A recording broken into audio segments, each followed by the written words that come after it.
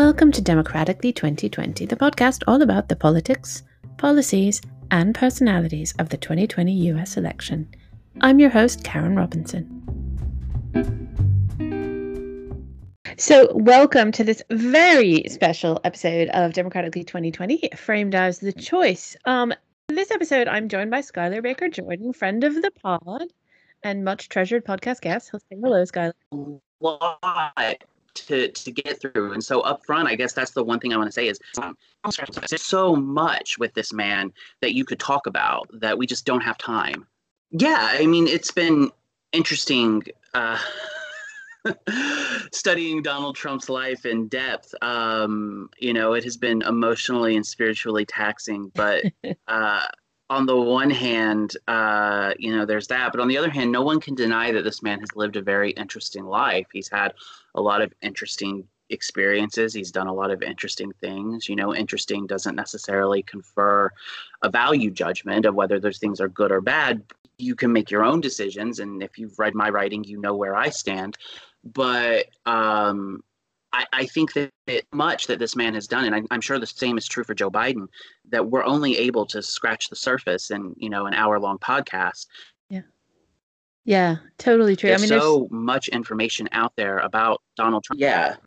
There's so much to say about both of these men because they both had, I think you and I were saying this the other day when we were chatting, both of these men have been very much in the public eye for an incredibly long time, and both of them became quite famous very young, right? And for very different reasons, and have been kind of notable ever since. So there's just a lot of substance to cover, in both cases, even though they're in very different walks of life. So that's one of the things they actually kind of have in common. There's a couple of other interesting things that I noted, which I'll probably touch on as we go through, that were surprising things that these two men slightly had in common that you wouldn't expect.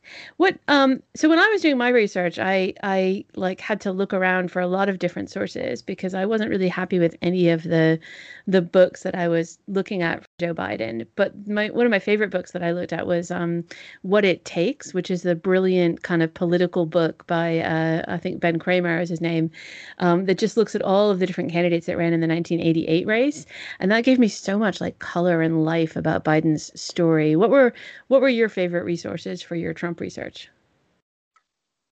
Well, the book that really gave me the best idea of who Donald Trump was one by David K. Johnston called The Making of Donald Trump, which he wrote in 2016. David K. Johnston is not a political journalist. He's a business journalist. He has a Pulitzer Prize. He spent many years writing for the Philadelphia Inquirer, among other publications. And he had 30 years worth of notes and research and documents and clippings on Donald Trump, having, reported on him as part of his job with the Philadelphia Inquirer, which obviously that remit would include New Jersey, crucially Atlantic City, where Donald Trump made and lost quite a bit of money, as have many people, I suppose. So David Cage has a wealth of information lying around. I mean, it's probably, boxes and boxes full of press clippings going back 30 years, things that I think most political reporters never would have kept because politicians come and go so much. But Donald Trump was such a fixture in Atlantic City for so long. So that was really impressive. And then, there were others that were really interesting. The New York Magazine, of course, has covered Donald Trump quite a bit over the years. And so they had some great exposés on business dealings in Azerbaijan. The Guardian did everything back in 2015, 2016. And then, just honestly, the best record for figuring out Donald Trump is kind of Donald Trump himself. So there's a lot of interviews and YouTube videos going back 40 years of this man talking about, how great he is. Right. Well, let's kick off with that then. Should we go straight into it? Because the first year we're going to look at is a year that neither you nor I were on this earth. 1973, which is the year before I was born, because I'm a little older than you are, but you were not even a gleam in the milkman's eye at this point, I think. 1973 no. was a really interesting year for both of our men. So how do you want to do this? Do you want to go first or shall I go first? I'm happy either way. I'll let you go first. Okay. Great. Well, I'm glad to go first because actually I'm chomping at the bit to tell you about all the things I learned about Joe Biden. And the year, so here's what was happening to Joe Biden in the year 1973. And you may have heard some of the basic facts of this. He talks about it quite openly on the campaign trail.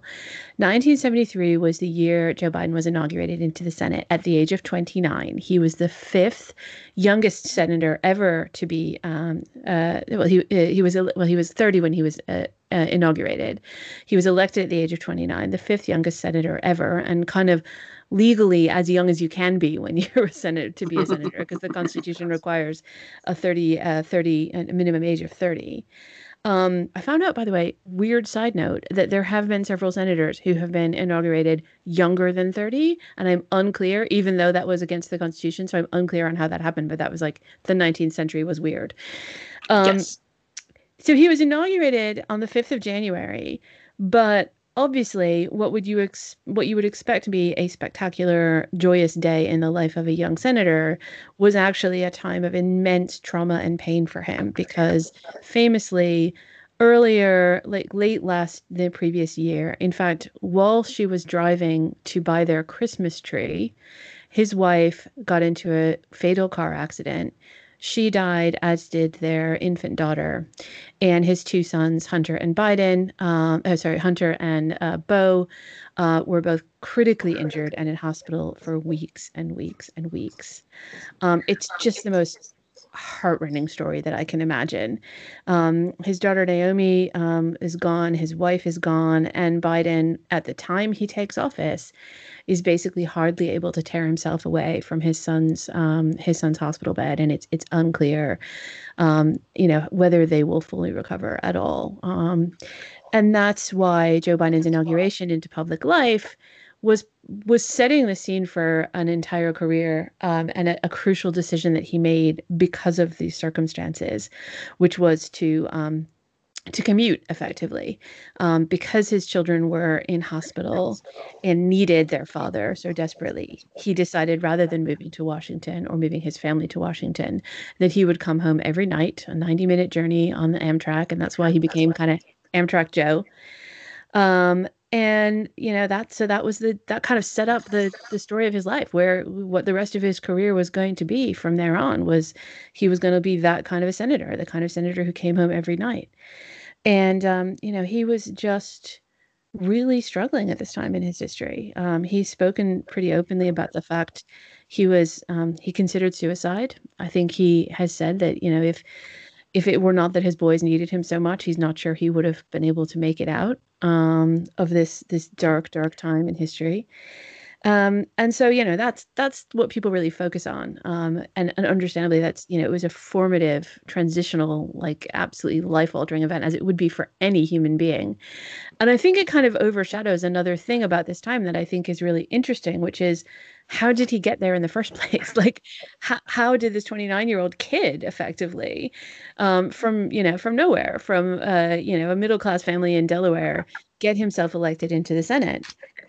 And so I just dug in a little bit to kind of what his childhood was like and what his upbringing was like and kind of how he got where he got. And the bottom line is that, like, Joe Biden has been a very high energy guy all his life, like super ambitious, really dynamic. I think when we hear about his early stutter and the problems that he had and how he was bullied for his stuttering, you might make the mistake of believing that perhaps he was shy or nervous or introverted, but actually he was a super outgoing kid.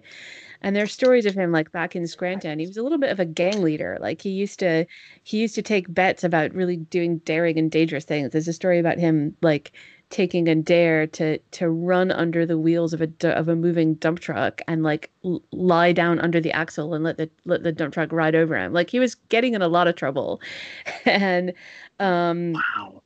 just yeah, like crazy stuff. And and his home life was fascinating. Like he was living with in Scranton, famously.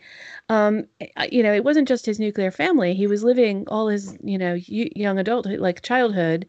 he was living with a wider family. His grandparents were in the same house, his Aunt Gertie, his Uncle Edwin, who was a stutterer himself and was a little bit of a lost soul. So there was this wide extended family. And even when they moved to Delaware, his extended family, a lot of them came with him. Like his Uncle Edwin and Aunt Gertie wound up living with him in Delaware as well. So there was like really rich family life, but also a lot of challenges that they had going. And yet, Joe Biden seems to have just been fiercely determined, not particularly academic, but just fiercely determined from a very young age. And there's a story that I read in the book about him, like standing outside in the rose garden of his mom's rose garden in Delaware, and having read about the Greek orator Demosthenes, he was trying to imitate him by putting rocks in his mouth and reading the pages of books over and over again until he could read them clearly, because he was trying to overcome his stutter. And he just like would stand out there for hours until it got dark, and then he would keep doing it with a flashlight, just like this fierce determination. And that's why he decided to run for Senate. He was just a city councilor at that point. It's not even clear that he would have been reelected if he'd had to run again for city council, because the seat that he was in was, I think the districts had changed and it was a more Republican leaning district. So he just took this like punt, basically. He was like, I think I can win the Senate, and he'll just leap straight to it. So he decided to directly challenge a guy called Cale Boggs, who was a very well established and frankly well loved Republican senator in Delaware.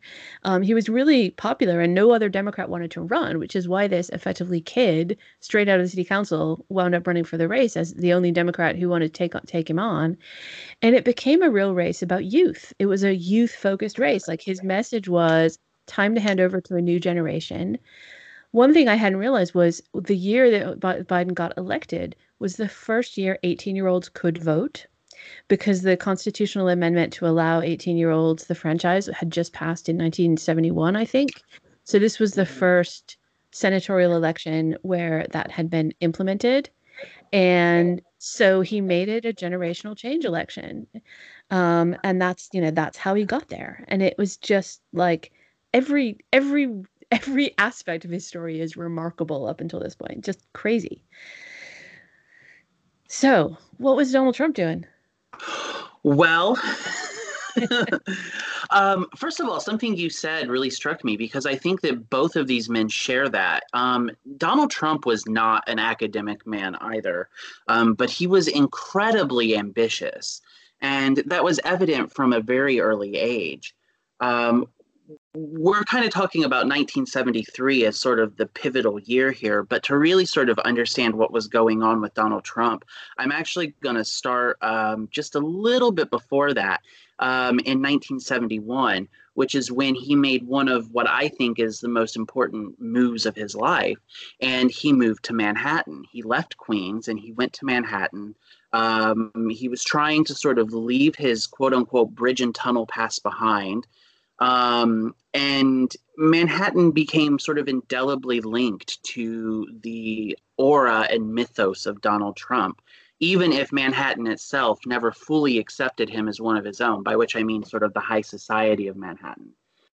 This move was pivotal for a number of reasons, not just because it sort of bolstered his own self-image and sort of the image he wanted to portray, but it also introduced him to a lot of people who would be pivotal in his life, one of them being Roy Cohn. Roy Cohn had been McCarthy's lawyer during the Senate hearings in the 1950s. He was, by all accounts, a man with some very, very seedy dealings and known connections to the mafia. And Roy Cohn became almost a sort of Rasputin-esque figure to Donald Trump. Sort of this sort of the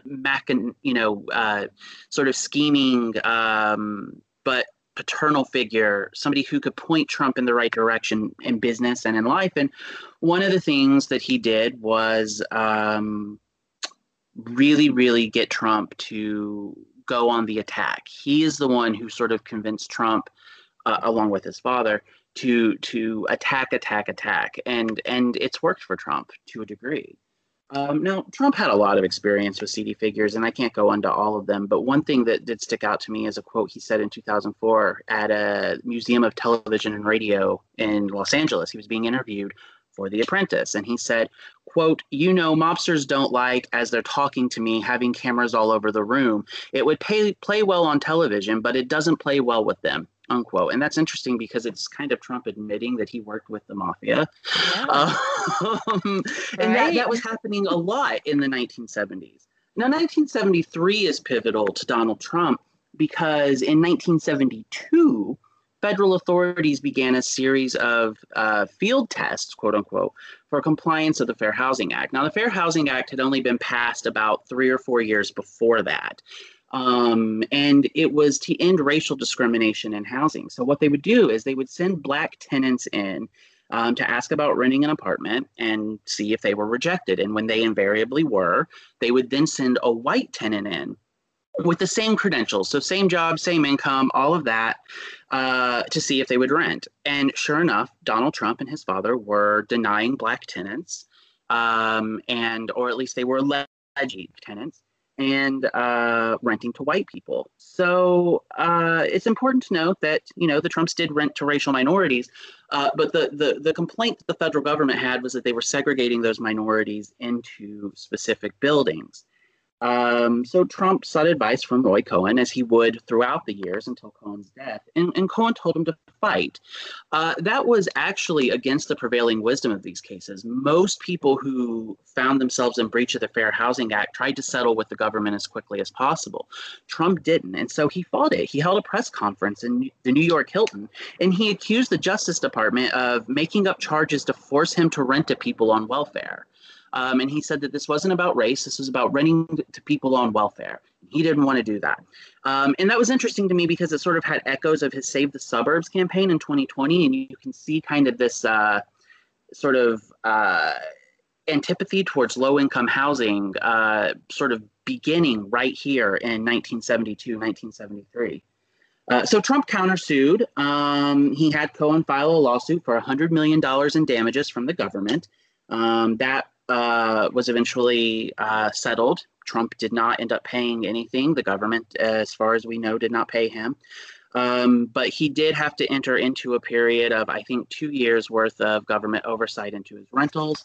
What we know is after that, the government filed new complaints alleging the behavior resumed when the oversight ended, and he went back to discriminating against Black tenants. That is the allegation. But Trump was never prosecuted for this, or he was never convicted of it, rather. And he kind of moved on. But this sort of history of alleged or perceived racism, and I'm saying that, sort of to cover my own butt here. You can make your own inference as to whether this was actual racism. This has a long history in Trump's family. And I think to really understand who Donald Trump is, you have to go back, not even to his father, but to him. We're going to leave 1972 and we're going to go almost 100 years.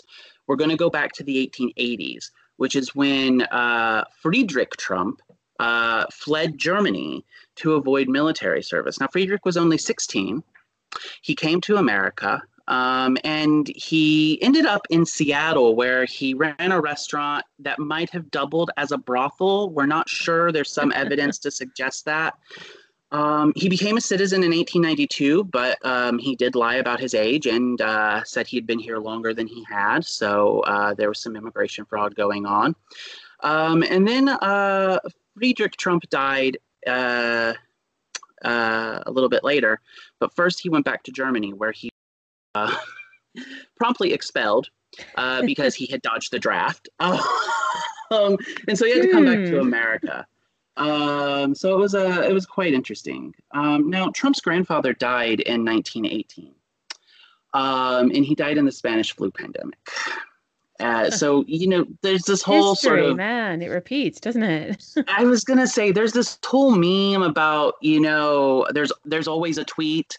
Well, Yeah. there's always a Trump. Like, there's always something in the family history that just, speaks to the moment. And it's really fascinating. Now, Trump's father was born in Bavaria, but came to New York City as a baby, again, because his father had been expelled from Germany. By all accounts, had a pretty solidly working class upbringing. With his mother, he inherited his father's business when he was only the age of 12. There were some questions to the legalities of him working because he was so young, but nothing, too unseemly for the time. But what's interesting, and when we start to see sort of where the issue of race comes into conflict with the Trump family, he was arrested at 21 for a brawl between the police and the KKK. Now, he was not charged, but this sort of started what some family members, including Mary Trump, who is Donald Trump's niece, said line of racism from Fred Trump Sr. Apparently, according to Mary Trump, Fred Trump Sr. would slur any black residents looking to run for him as Die Schwarze, which is German for the black one. Yep. And famously, in 1950, Woody Guthrie, who is sort of best known for the folk song "This Land Is Your Land," he wrote a song called Old Man Trump, and it is all about Fred Trump's racism. Wow. And so that is sort of how well known the sort of housing discrimination that the Trumps are alleged to have participated in was, even back in the 1950s. So that's kind of a through line, I think, of the Donald Trump story. Now, by the 1920s, Trump's father was building houses in Queens. That's the start of the Trump real estate empire. And in 1946, Donald Trump was born. Now, Donald Trump would go to work sites with his father, learning the family business. He was seen as the heir apparent because it was evident from an early age that the oldest child, Fred Jr., had no interest in inheriting the family business. And Fred Trump Sr. Wasn't too thrilled with this. And according to Mary Trump, he bullied her father over that. This was pretty indicative of the family. If you listen to people and you sort of read up on Donald Trump, you'll learn that he was kind of accused of bullying as a child as well. In The Art of the Deal, Trump actually brags about punching his second grade music teacher. We don't know if that's a true story or not, but he does brag about it. And Jeez. Other children that grew up around him in the neighborhood say that he was known for throwing rocks at children who were in playpens. And this sort of was a family endeavor because while Fred Trump Sr. was never physically abusive, as far as I can tell, and as far as I think even Mary Trump would acknowledge, he was somebody who, she says, quote, financial worth was the same as self-worth. Monetary value was human life, unquote. And so this was a man who didn't need to be physically abusive because he could be so emotionally abusive. He was a very strict father. He forbid snacking between meals. He didn't let his daughters wear lipstick. And those were just two of the many, many rules that the Trump children had to live by. But Donald Trump still managed to get into a fair amount of trouble even with those rules. And so he was sent to the New York Military Academy at the age of 13. Now, it's here that a lot of people sort of think the New York Military Academy would be like a bad thing for Donald Trump, but it seems to have been pretty good for him. There was lots of bullying at the New York Military Academy, according to sort of classmates who were there with him at the time. But Donald Trump is not remembered as having bullied anyone at the New York Military Academy, and he's not remembered as having been bullied. In fact, one former classmate, Mike Pitcall, has said, quote, he was a decent guy. Huh. There you go. So, it seems like it might have sort of corrected some of the behavior of his childhood that I've read about. But he graduated, and then he went to Fordham University in New York before transferring in his junior year to the University of Pennsylvania, which he graduated from in 1968. Again, no one really remembers Trump as being a standout student here, one way or the other. He sort of flew under the radar. But one thing that is worth noting is Trump really likes to brag about having attended the University of Pennsylvania. And he always insinuates that he went to the Wharton Graduate School, which he did not. He has an undergraduate degree in economics, but not a master's degree from the prestigious business school that he's always citing. Interesting. So, Yes, but he did go to the University of Pennsylvania. He did graduate, and in 1968, he moved back to New York, which is when he began working for his father. And he started out managing middle class properties in Staten Island, Brooklyn, Queens. And by this time, though, Trump was doing pretty well for himself. He was receiving a million tax gifts from his father, according to the New York Times. This was a story they ran in 2018. And in 1968, he received a deferment for the draft. Now, that one was for college. Students in the Vietnam era could receive a deferment so that they could finish their degrees. And Trump did that. But in 1972, he was permanently disqualified. And this is all sort of confusing to us because in 1966, he was deemed fit for service. So one kind of wonders what changed then. Donald Trump will tell you that there were bone spurs, that he was diagnosed, and that kept him out of the draft. There was a story in the New York Times in 2018, though, where the daughters of Larry Bronstein, who was a podiatrist who rented from Trump Sr., so Donald Trump's father, said that he diagnosed Trump with bone spurs as a favor to Fred Trump Sr. so that Donald would not be drafted. But the crucial thing about this is that they have produced no evidence of this. So we don't know the truth. But we do know that Donald Trump did receive it. So he went to work for his father, where by all means he had a ferocious work ethic. That's what The Guardian said in a 2016 profile. And if The Guardian's telling you something positive about Donald Trump, it must be true. So Trump said that he would rise at 5 a.m. each day. He would, hunker down, really study the real estate business. He was really eager to learn from his father. But he was also interested in his own ventures, and one of them was entertainment. And in 1970, Trump made one of his earliest forays into the entertainment industry when he invested $1,000 in a forgotten Broadway show called Paris is Out. The show did okay, sort of middling reviews, middling returns, but it was Trump's first venture into the entertainment industry, and he loved it. He loved seeing his name as a producer on the show. And so that sort of becomes important later in the Donald Trump story. Entertainment might come back again. It just might. But at this point, though, he's much more interested in business and in the real estate business in particular. And in 1971, he becomes the president of Elizabeth Trump and Son, which was the company that his father had. His father remained a CEO, but Trump became president, and he promptly renamed it the Trump Organization. Wow. So, Skylar, speaking of similarities between these two men, there's one thing that is true for both of them that I didn't mention in my recitation, but both of them did not serve in Vietnam.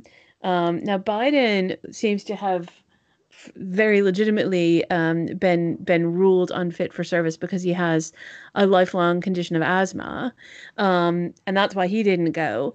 But he also, Biden talks in a little bit in one of his biographies. He talks about the fact that he didn't really have a 1960s counterculture lifestyle either, right? Like he was in college, he talks about the fact that, he was wearing a suit and tie in his classes, which was kind of common earlier in the 60s, but not so much, by the time he was there. And I think, he just didn't really, he didn't really fit in with the countercultural revolution, but equally he didn't, wasn't drafted, wasn't sent to Vietnam. He was just really focused on his political career and getting into public service as quickly as possible. And then Trump, basically had no interest in serving the public in any way whatsoever. So he was opting out. So both of them didn't really live what we think of as the image of the 1960s. Well, yeah, I think that it's absolutely true that neither of them was at the Haight-Ashbury with Janis Joplin. These are not two men who really embraced or embodied the zeitgeist of the era. These were two men who were really products, I think, of the 1980s before being a product of the 1980s was cool. They were yuppies before yuppies were cool. And, I think that, but I also think that it's important to note that a lot of people of this generation, the vast majority of them weren't involved in sort of the countercultural movement. We hold up, I think there's this tendency in history to look at something and look at sort of the things that we remember as being definitive of the era as being the norm, when really Yeah, they were the exception. And totally. so, most Americans of the age would not have been hippies and would have been somewhere closer to what Donald Trump or Joe Biden were in sort of their demeanor and their beliefs. By all accounts, neither of these men were radicals one way or the other. We sort of think as Donald Trump as being this extreme sort of right wing figure now, but there's no indication of at this time that he was anything other than, maybe a sort of cruel businessman, a discriminatory businessman, but there's no evidence that Yeah. he was sort of any sort of political inclinations whatsoever. He just wanted to make a lot of money. Yeah, and it's worth saying that the one, although I said he wasn't necessarily affected by a lot of the 60s counterculture movement, the one exception to that that shows up in Joe Biden's biography is he was very moved by the civil rights movement. And although he wasn't kind of on the front line of some of these marches, he did follow the civil rights movement closely. And there was one incident where I think he and his fellow kind of football team members, helped to desegregate a local restaurant that was discriminating against a young Black person in their community that they knew. So, he Oh, was wow. paying attention to these things and kind of watching them closely. And, as a young man, was trying to sort of emulate that example where he could. So that's one kind of philosophical difference that I think they clearly had, where, Donald Trump took the first opportunity he could to discriminate against African Americans. Joe Biden was taking the first opportunity he could to intervene on their behalf. So, very different cultural context there.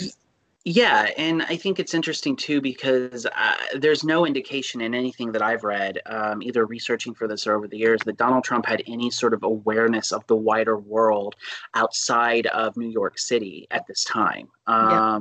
He was very, very hyper local in his interests. And other than Fred Trump having to go to Washington, D.C. once to testify before Congress in the 1950s, there's no indication that any of the Trumps, I'm sure they did travel, but it registers as so little. They are very New York focused. Yeah. So that's an interesting Right. contrast. Shall we fast forward on to the year 1991? Diddly do, Yes. diddly do, diddly do. Here we go. Moving in time. Fast forward. Um, so shall I do Biden again first? Yeah, yeah, that sounds good to me. Let's hear more So about what Uncle Joe's up to. what you up to, Uncle Joe? So in 1991, Joe Biden has settled into his groove, right? He's been in the Senate. He's been doing work there. He's famously the chair of the Judiciary Committee, which is a really high-profile position that he fought hard to get, and which he's proud to have. Now, by 1991, he's come off of a previous big moment in the Judiciary Committee in 1998. While he was running for president, there were the Bork hearings, Robert Bork, where Bork was a very conservative justice that Biden succeeded in getting defeated in the Senate. So he was feeling really good about his work in the Judiciary Committee for that, but it was a very high stress moment. And little do you know, a few years later, along comes the Clarence Thomas nomination hearings.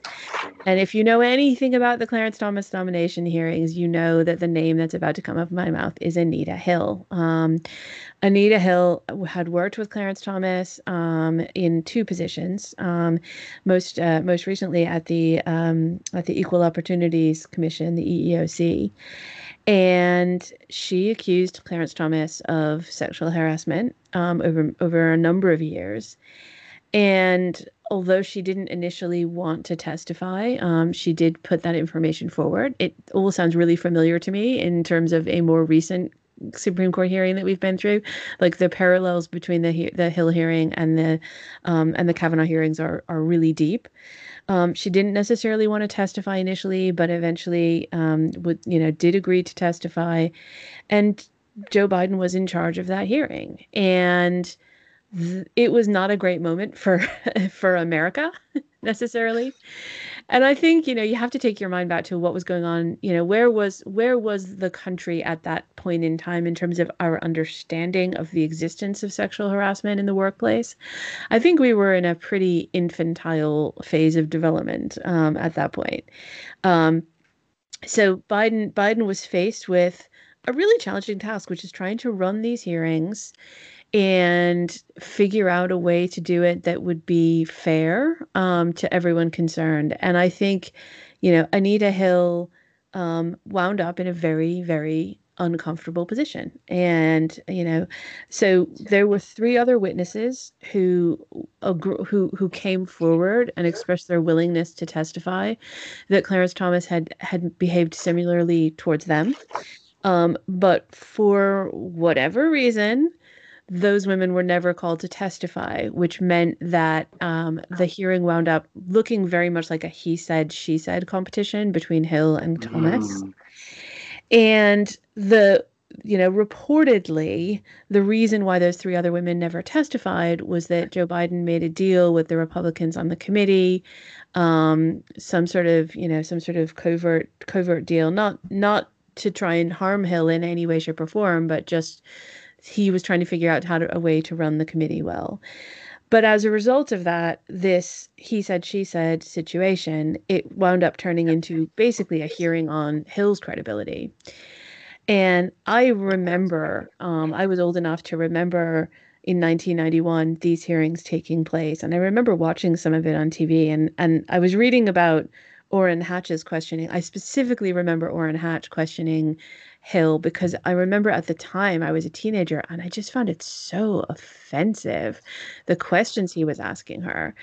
And he would read out like, Hill had claimed things like that Thomas had repeatedly asked her out, sexually propositioned her.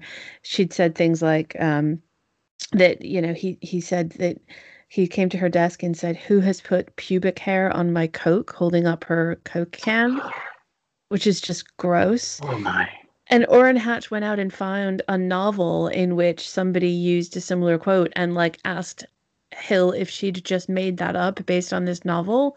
And she's like, "I have no idea what you're talking about." It was just really weird and gross and just very uncomfortable to watch.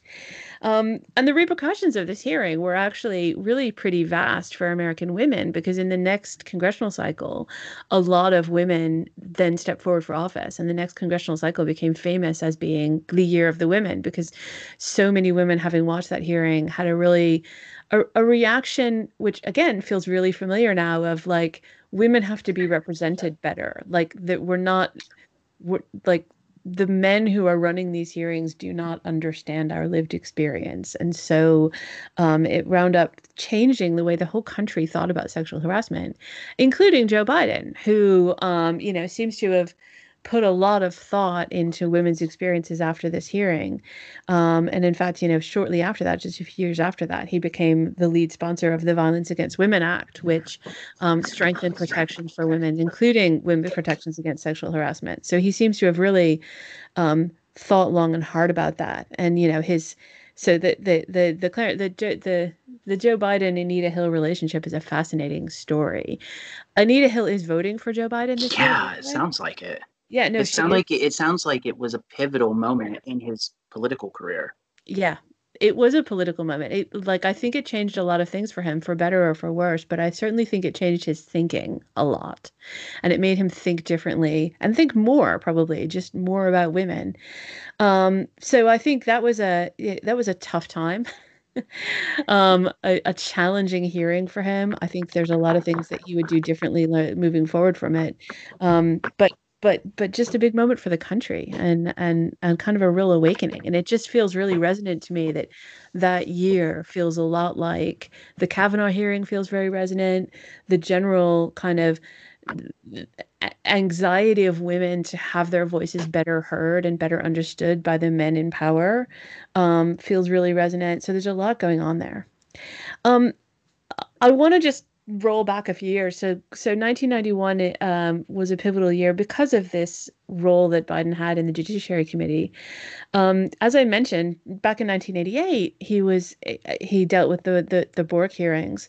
The Bork hearings were happening at a time when there was a hell of a lot going on in Joe Biden's life at that time, and all of the things that happened to him in '88 influenced his life a lot too. So one of the things I want to talk about is obviously he was running for president in 1988, and but one of the things that haven't seen reported very much is very shortly after he dropped out of his presidential race, following plagiarism allegations, which I'll come on to in a second. Joe Biden, throughout his presidential campaign, had been suffering crippling headaches. And it came out very shortly, I think February of 1988. It transpired the reason he was having these crippling headaches is he was suffering near fatal brain aneurysms. He had two serious brain aneurysms, the second of which required him to receive a surgical treatment, which he was given about 50-50 odds of surviving. And even with the survival odds he was given, he was told that the chances that he would ever be at full mental capacity again were very slim. And they did this operation. He went into it fairly calm. I mean, I think considering, the crippling potential here. Shortly afterwards, he was physically deformed. His face was like the muscles in his face were not working properly, and it was unclear if that would ever recover itself. He took 7 months off of his time of his career in the Senate to recover from this. And it was kind of the only time in his entire life when the man was not working full tilt. He talks about the 7 months that he was off as being the only time he remembers being rested in his adult life. Because Jill Biden basically imposed a no visits rule on him and said nobody can come in, like nobody can see him. He has to stay home. He has to rest. And in fact, the first person, this is a little anecdote, but the first person to actually see him after this, weeks and weeks after the surgery was Ted Kennedy, who insisted upon coming in. So he was the first person to break that rule. But so, he was had a near fatal incident. The headaches of that were crippling him during both the Bork confirmation hearing and his presidential run. And so he was just not in a good place at that time in history. And, so the plagiarism allegations that we'll talk about in a second. So basically what happened was he was, again, going full tilt. He was managing the Bork hearing, which is taking up basically more than a full-time job. At the same time, he was running for president. And he just was shortcutting a lot of things. And he had watched a video of Labor politician Neil Kinnock giving a speech over and over again because Biden apparently was very moved by Kinnock's way of telling his story. And he was telling all his staff, this is the way we need to talk about things. Kinnock talked about his personal experience as the son of a coal miner, as the first in his family to go to college. Now, neither of those things were true of Joe Biden, but Biden liked Kinnock's way of articulating it. And he was using that story attributed to Neil Kinnock in his stump speech. It was part of his stump speech that he would say, as the British Labour politician Neil Kinnock says, and then he would quote Kinnock at length. But then there came a presidential debate, in the midst of the Bork hearing, in the midst of him having these crippling headaches, and he repeated the quote, but he failed to attribute it to Kinnock. Oh. Which was and it wasn't the first time he'd used it. It was just the first time he'd used it and he hadn't put the attribution in. Now, interesting story. Do you know who was the person who broke that as a story and first came to them and said, can you justify this? Why haven't you attributed these quotes properly? I do not. It was Maureen Dowd of the New York Times. Really? Yeah. She's still with us. She is still at it. She is still at it. So that's the thing. I mean, so Biden has had, I mean, that was a really troubling trial-filled couple of years in his life. And so I think that just informed my understanding that by 1991, when he went into the Anita Hill hearing, he was feeling like he was back in stride, right? Like he's back. He'd been very ill. He'd had a terrible experience on the campaign trail. He The Bork hearing was considered a triumph, but it was also a very stressful triumph for him. So they managed to defeat Bork's nomination purely on ideological grounds. And I think it's really interesting to look at the Bork hearing in comparison to the Clarence Thomas hearing, in that they made no allegations of Robert Bork not being fit for the role, not being qualified, or being personally unfit in any respect. The pure argument that Biden made, and he made it like very directly, is this man is ideologically unfit for the role. He is too extreme. And he went out. There's a great passage about a speech he gave to the American Bar Association where like he spoke for an hour and a half to the American Bar Association. But at first they were getting really restless, but then he came on to talk about Bork, and he just went through line by line by line over the past 30 years of American political history. If Bork had been on the court, this judgment would have been different. This judgment would have been different. He just showed to these lawyers all the things that Bork would have ruled against based on his legal scholarship and his legal theories, and really got people on side. And he did the same for the Senate. It was this real effort of like line by line, person by person, advocacy against Bork's nomination on purely the grounds that his judicial theories were too extreme. Whereas obviously the Clarence Thomas nomination, there was almost no effort to challenge him on ideology. It was, he was about to soar through to the nomination until the Hill allegations came to light. So it just merely makes me think about, like, in the context of the Amy Coney Barrett hearings happening now, where she's very, very careful, having learned from the Bork experience, which is now absolutely like the linchpin of conservative legal theory, is like, don't express a view because you can be challenged for it. And that's what Bork did. Bork taught the right that they need to make sure that their future Supreme Court nominees do not get on the record on some of these crucial legal theories. And Amy Coney Barrett, in her hearings, if you watch her, she did what Bork didn't refuse to do. Bork was very honest in his hearings, and Biden did a great job of drawing him out about kind of what the implications of his thinking were. And Coney Barrett just would not be drawn. She was like, nope, I'm not going to speculate. I'm not going to say, I'm not going to anything. And so I think even though probably the legal theorizing of Amy Coney Barrett and Robert Bork are probably quite similar from what we can understand from her reading, she has learned the lesson from from Joe Biden's success at squashing the Bork hearing. So just really lots going on in this period of Biden's life that just feels really resonant to today. Yeah, it's fascinating to hear the story about Neil Kinnock's speech in particular and the plagiarism allegations, because I didn't know that he had attributed it to Neil Kinnock in the past, and that it was sort of a gaffe that he didn't that time. It always sort of comes out as much more deliberate. So that's really interesting to hear. And the fact that he had that operation, which sort of, affected him as well, and it was just another sort of real tragic thing he had to overcome. Mm-hmm. This is a man who has had a lot of obstacles in his life. For sure. Staten Island, sort of these outer boroughs. But in the late 1970s and 1980s, he starts to focus more on Manhattan, but also starts to sort of venture out of the city of New York, and ends up opening his first casino in Atlantic City, New Jersey, which opened in 1984, I believe. Now, he sort of overextends himself there. Trump has no real experience running casinos. And he sort of gets involved with some shady figures, including a helicopter business, which might have had connections to the mafia. And it sort of spirals out of control for him. And by 1990, he can't pay the $73 million mortgage on the Trump Castle Casino Resort by the Bay, nor can he pay the contractors for the new Trump, which is opening. Now, these payments totaled more than $1 billion in bonds in 1991, and they were coming due every 90 days. So by February of 1990, Trump had quit paying many of his personal bills.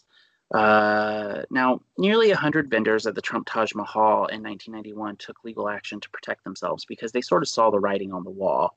And the Division of Gaming Enforcement, which in New Jersey had really sort of long ignored Donald Trump's um, these shadier aspects of his dealing. And I'm not just talking about the illegal ones, but sort of the accounting ones as well, because uh, to own a casino in New Jersey, or to even work at a casino in New Jersey, you had to have an unimpeachable personal record. And you had to be of good moral fiber. And I mean, they were very strict with the people who sort of worked at the casinos.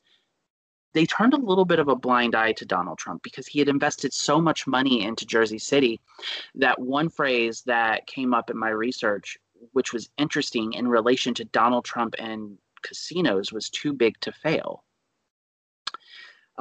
So there was this notion among some of the political actors in New Jersey, because keep in mind that the gaming board is a political appointment, that the casino empire was just too big to let go. But this was a crisis, and Trump said that he was worth 1.5 billion, but an independent audit of his finances by an accounting firm found that he was actually worth negative $295 million. Whoa, that's a lot of nothing. Yes, that's a lot of nothing. There was an article in the Philadelphia Inquirer where I believe the first line of it was, "You might be richer than Donald Trump." Wow. It stuck with him. He never forgave that line. So he had a lot of debt related to these casinos tied up in a lot of banks, including big New York banks, which offered him $60 million to avoid a fire sale of his assets, which would have been damaging to them too, because these banks want to get repaid. Now, the problem was that he had money tied up in foreign banks and smaller banks there in New Jersey, and they were saying, no, we don't want to go along with this. And if all of the banks wouldn't go along with it, none of them would, because they all wanted to assume that sort of level of risk. The enforcement report in 1991 shows that Trump owed $3.2 billion. And the Gaming Commission finally determined that, they were trying to save these casinos. I mean, these were massive employers. You have to keep in mind, like the whole Atlantic City economy was wrapped up in the casino industry. And in the 1980s and early 1990s, that meant being wrapped up in Donald Trump. And so the Gaming Commission determined that the banks could indeed foreclose on the properties, giving them the legal right to do so, but that the gaming license would not transfer with those properties, which meant that essentially these banks would be foreclosing on just big empty buildings. Because if you don't have the license to operate the casino, these buildings aren't worth half as much as they would have been.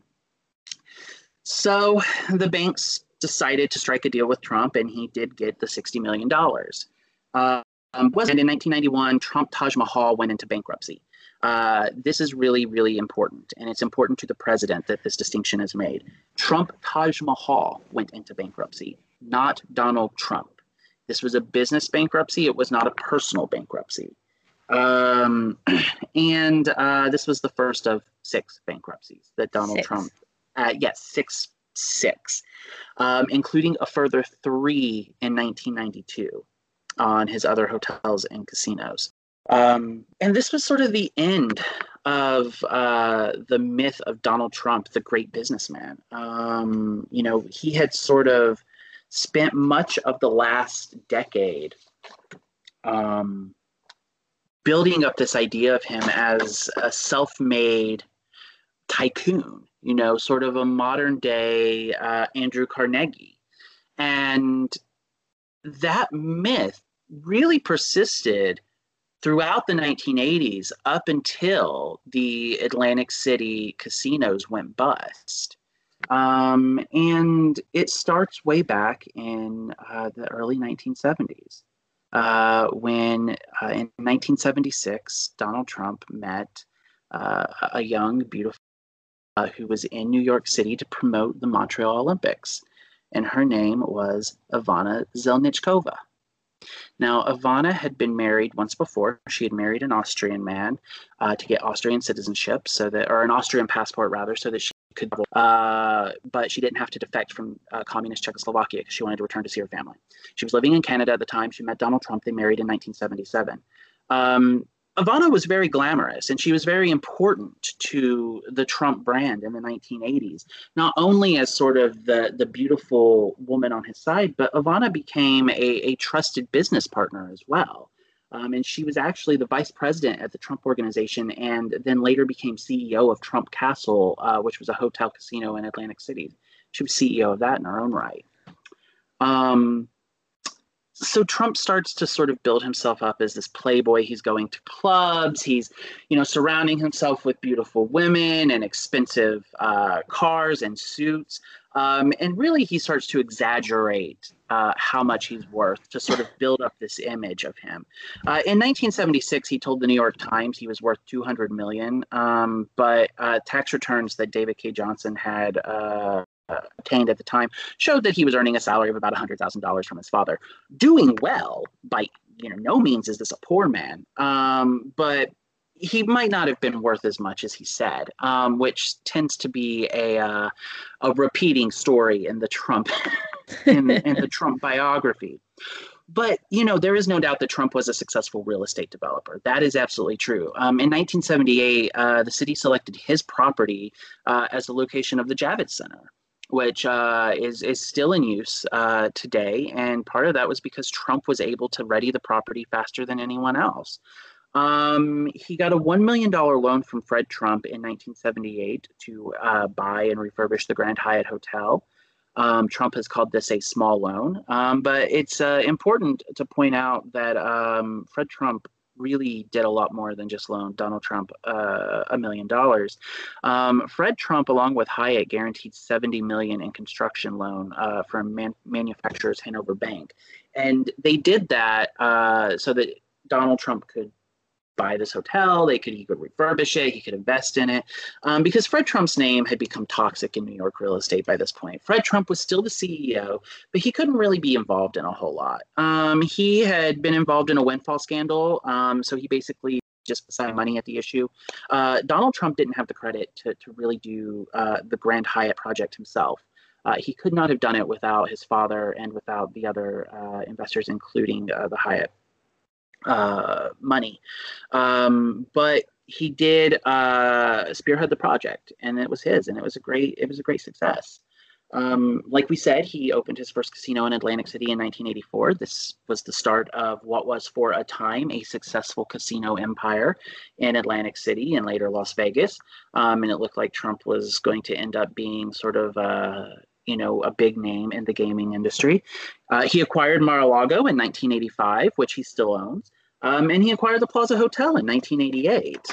So, he was spreading out. Probably the most famous thing that Trump did in the 1980s, and probably the most important as far as long-lasting legacy culturally and architecturally, is he built Trump Tower. Mm-hmm. And the story behind Trump Tower is fascinating. If frustrating to anyone who loves a bit of historic or artistic preservation. So to build Trump Tower, which is, I don't think anyone would deny, is an absolutely iconic landmark in Manhattan, he had to destroy another iconic landmark, and that was the Bonwit Teller flagship store, which stood at the site that Trump Tower stands now. Now, the building itself, as far as I can tell, of any great architectural merit or historic merit, but there were two Art Deco statues in the relief, which in July 1980, Preservation News dubbed irreplaceable, as well as an entry grill work, which the designer at the time, Otto Tegan, says could not have been misplaced, as Trump says it was. And Trump actually agreed to donate both the grill work and the relief to the Metropolitan Museum of Art. And it was this great sort of public relations thing. He was good statues that were considered, really fine examples of the Art Deco style to the museum. But then he decided it was too expensive, so he just destroyed them. What?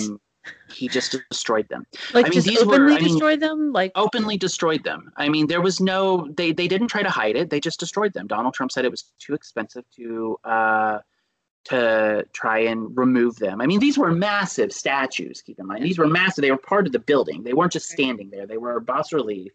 Their grill work was over the entranceway, also massive. Now he says they lost that, but like I said, the designer of that says that was impossible because I mean it weighed a ton, literally. So it's not like you just misplaced your keys. Must have misplaced it. But yeah, he said that he couldn't afford to remove them. It was too expensive. He also cited safety concerns as his reasons for not taking more care. He was afraid that limestone chunks would have fallen to the street, injuring people. The interesting thing about that is there's a quote from Robert Miller, who was an art dealer in New York City, who had a gallery that was right across the street from where this construction was happening. And he said, well, that's exactly what happened anyway. Big chunks of limestone did fall to the street as you were destroying these artworks. So controversy in New York. And it sort of is the start of a trend of Donald Trump saying he's going to do something philanthropic or be evidence that he ever actually does it. Another example of that comes later in the 1980s when he goes on a sort of TV press junket tour to promote the art of the deal, and he says he's going to give his royalties to I believe one was multiple sclerosis, but I know the other was an AIDS charity. And there's no evidence that he ever gave the royalties from the art of the deal to a charity. And in fact, he was asked about this in the 2016 campaign, and he would not answer it. Yeah. I mean, David Fahrenthold, back in the 2016 campaign and up to the present day, from the Washington Post, he's got story after story after story like this of proposed, promised charitable donations that Donald Trump never made. I mean, some of them are just shocking. Like he'll, force himself on stage of a charity event claiming that he's going to make a donation and then just doesn't write the check. So yeah, it's a big MO for him. Yeah, I mean, he likes the good publicity. I mean, and this is an era when Donald Trump is really learning about publicity. The problem is Trump Tower proved to be a lot of bad publicity for him, not only because of the Art Deco statues not being donated and indeed being destroyed, but also because a lot of people thought that it was very garish. It wasn't a particularly beautiful tower, they thought.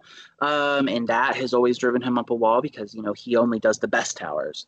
But it was also bad for him because of the way that it was built and who built it. Now, this was a time period when a lot of developers in New York were begging the FBI and the federal government to free them from the sort of mob-backed construction firms. Donald Trump was not one of those people. Donald Trump just said, screw it, I'll work with the mob. Yeah. And so he did. And part of that was working with mob-backed concrete firms, construction crews, Teamsters, because the mafia had a lot of control over the labor unions in New York at that time. And unfortunately for him, well, maybe not unfortunately for him, unfortunately for the workers, the people who built Trump Tower were noted for working without personal protective equipment, despite the fact that asbestos was known to be in the old Bonwit Teller building. Mm-hmm.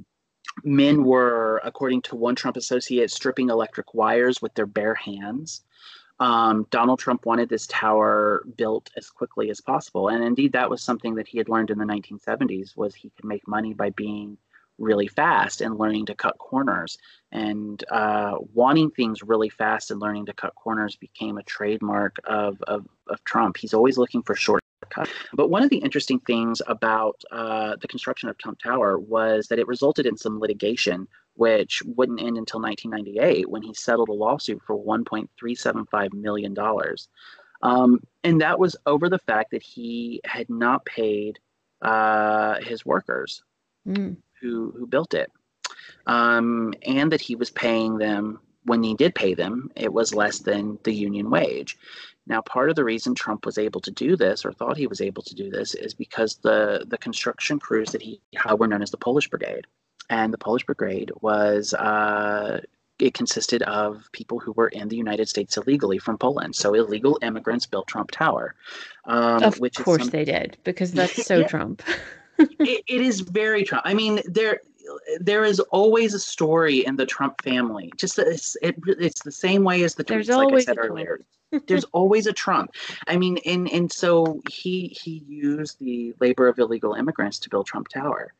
But he built Trump Tower, and it stands today, and it is a sort of iconic landmark in Manhattan. And he did have a lot of success in the 1980s. And he really sort of became synonymous with the Reagan era, tycoon wealth sort of image of trickle down economics and bootstrap. And, he's sort of making himself out to be the self-made man, which of course he wasn't. He grew up in a mansion with servants,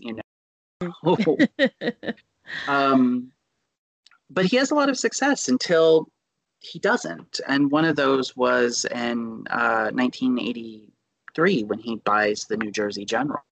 Mm. Now, you're probably asking yourself, what the hell are the New Jersey Generals? Well, the New Jersey Generals hell were are the New Jersey team. Generals, Skylar? Yeah, the New Jersey Generals are a football team, or at least they were before Donald Trump. So the New Jersey Generals were part of what was called the United States Football League, which before I started researching Donald Trump's life, I had never heard of. The United States Football League was a professional football league here in the United States, as you might have guessed from the name, that played spring football. And they were designed to be a competitor to the NFL. But they weren't going to directly the NFL because the USFL was going to play when the NFL was off. David Dixon, this was his idea. He was a sports entrepreneur, and he wanted a low-cost, low-risk league. And for the most part, that was sort of going as planned. He wanted slow and steady growth. Part of what made the USFL so attractive was that, again, it played in the spring, so football fans had football all year round.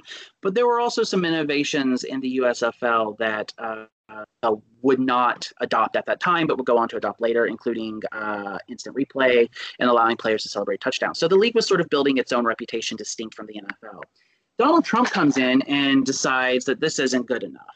Now, the USFL had struck deals with ABC and ESPN to broadcast their games. Attendance was good.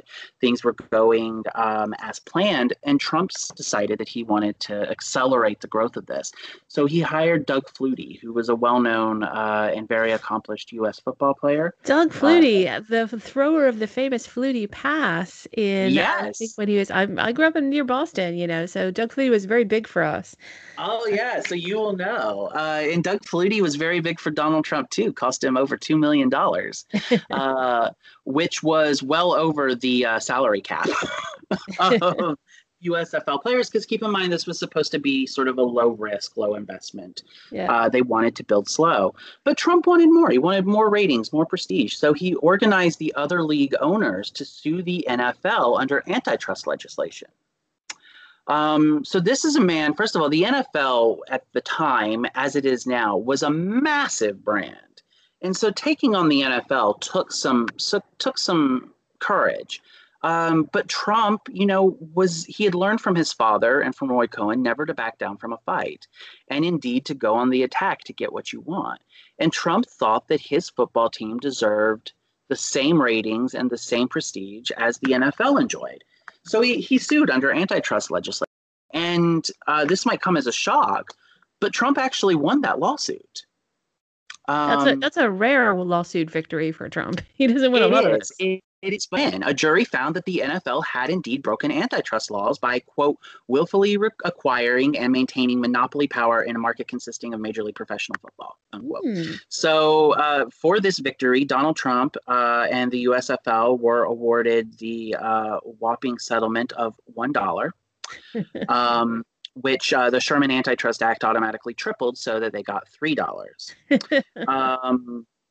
And it was seen as being a sort of rebuke of the USFL and Donald Trump for wasting the court's time. Basically, the thinking being, yes, technically the NFL is in violation of the antitrust law, but the real problem here is that you all aren't being patient and growing your business and allowing the argue that. So Trump actually lost by winning. He alienated the networks who were integral to the USFL's business because they were forced to spend money to protect themselves in this litigation. And his desire for quick riches destroyed what could have been a long-term business venture. It went through the appeals process with the USFL. This presumably is why the NFL retains a monopoly on U.S. football. It is, yeah. I mean, you could sort of argue. I would think that college football, which is something Trump has sort of heralded the return of, I think, over the last few weeks, sort of stands as an example of another league. And so you could probably argue that there isn't quite the monopoly that Trump would claim. But, Trump did win the lawsuit. And I think that that's, it's important that, Trump did win, even if by winning he lost, which is another sort of pattern that seems to repeat with Donald Trump. But it is a great example of just how ambitious Donald Trump is, how eager he is. And he is a very impatient man. He wants something, he wants it now. And he's always looking for ways to cut corners to get to where he wants to be. Yeah. And we've seen that throughout his business career into his political career. And then just briefly, I think that it needs to be sort of mentioned that this is really the era when Donald Trump became a celebrity. Mm-hmm. This was the era when Donald Trump became Donald Trump. Before 1980, no one really knew who Donald Trump was outside of sort of New York real estate circles. But throughout the 80s, he began appearing in national media, including, interviews on Donahue and 60 Minutes, which were both big shows then. 60 Minutes still is. And in 1987 is when he becomes a household name with the publication of The Art of the Deal, which was ghostwritten by Tony Schwartz. In 1988, he begins branding. He puts his name on a series of limousines. That becomes very important because that in the 1990s and into the 2000s especially, how it will make the bulk of his money, not by actually developing, but by branding it. That might be a good point for us to then maybe start to think about moving forward to 2000, which is our next big year.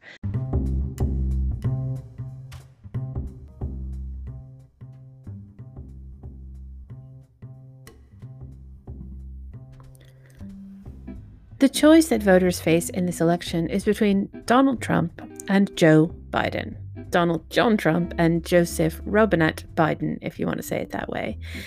These are two men of the same generation. They have lived parallel but wildly different lives. Biden's marked by pain and loss at every turn, and an exceptional ambition and determination to overcome the barriers that have been put in his way. Trump's life defined by exceptional privilege and good fortune, but an equal, though very different, sense of drive and ambition. In this two-part series, I am joined by writer and friend of this pod, Skylar Baker Jordan, as we run through in details the lives of each of these two men, dwelling on the moments that defined them and the forces that shaped them.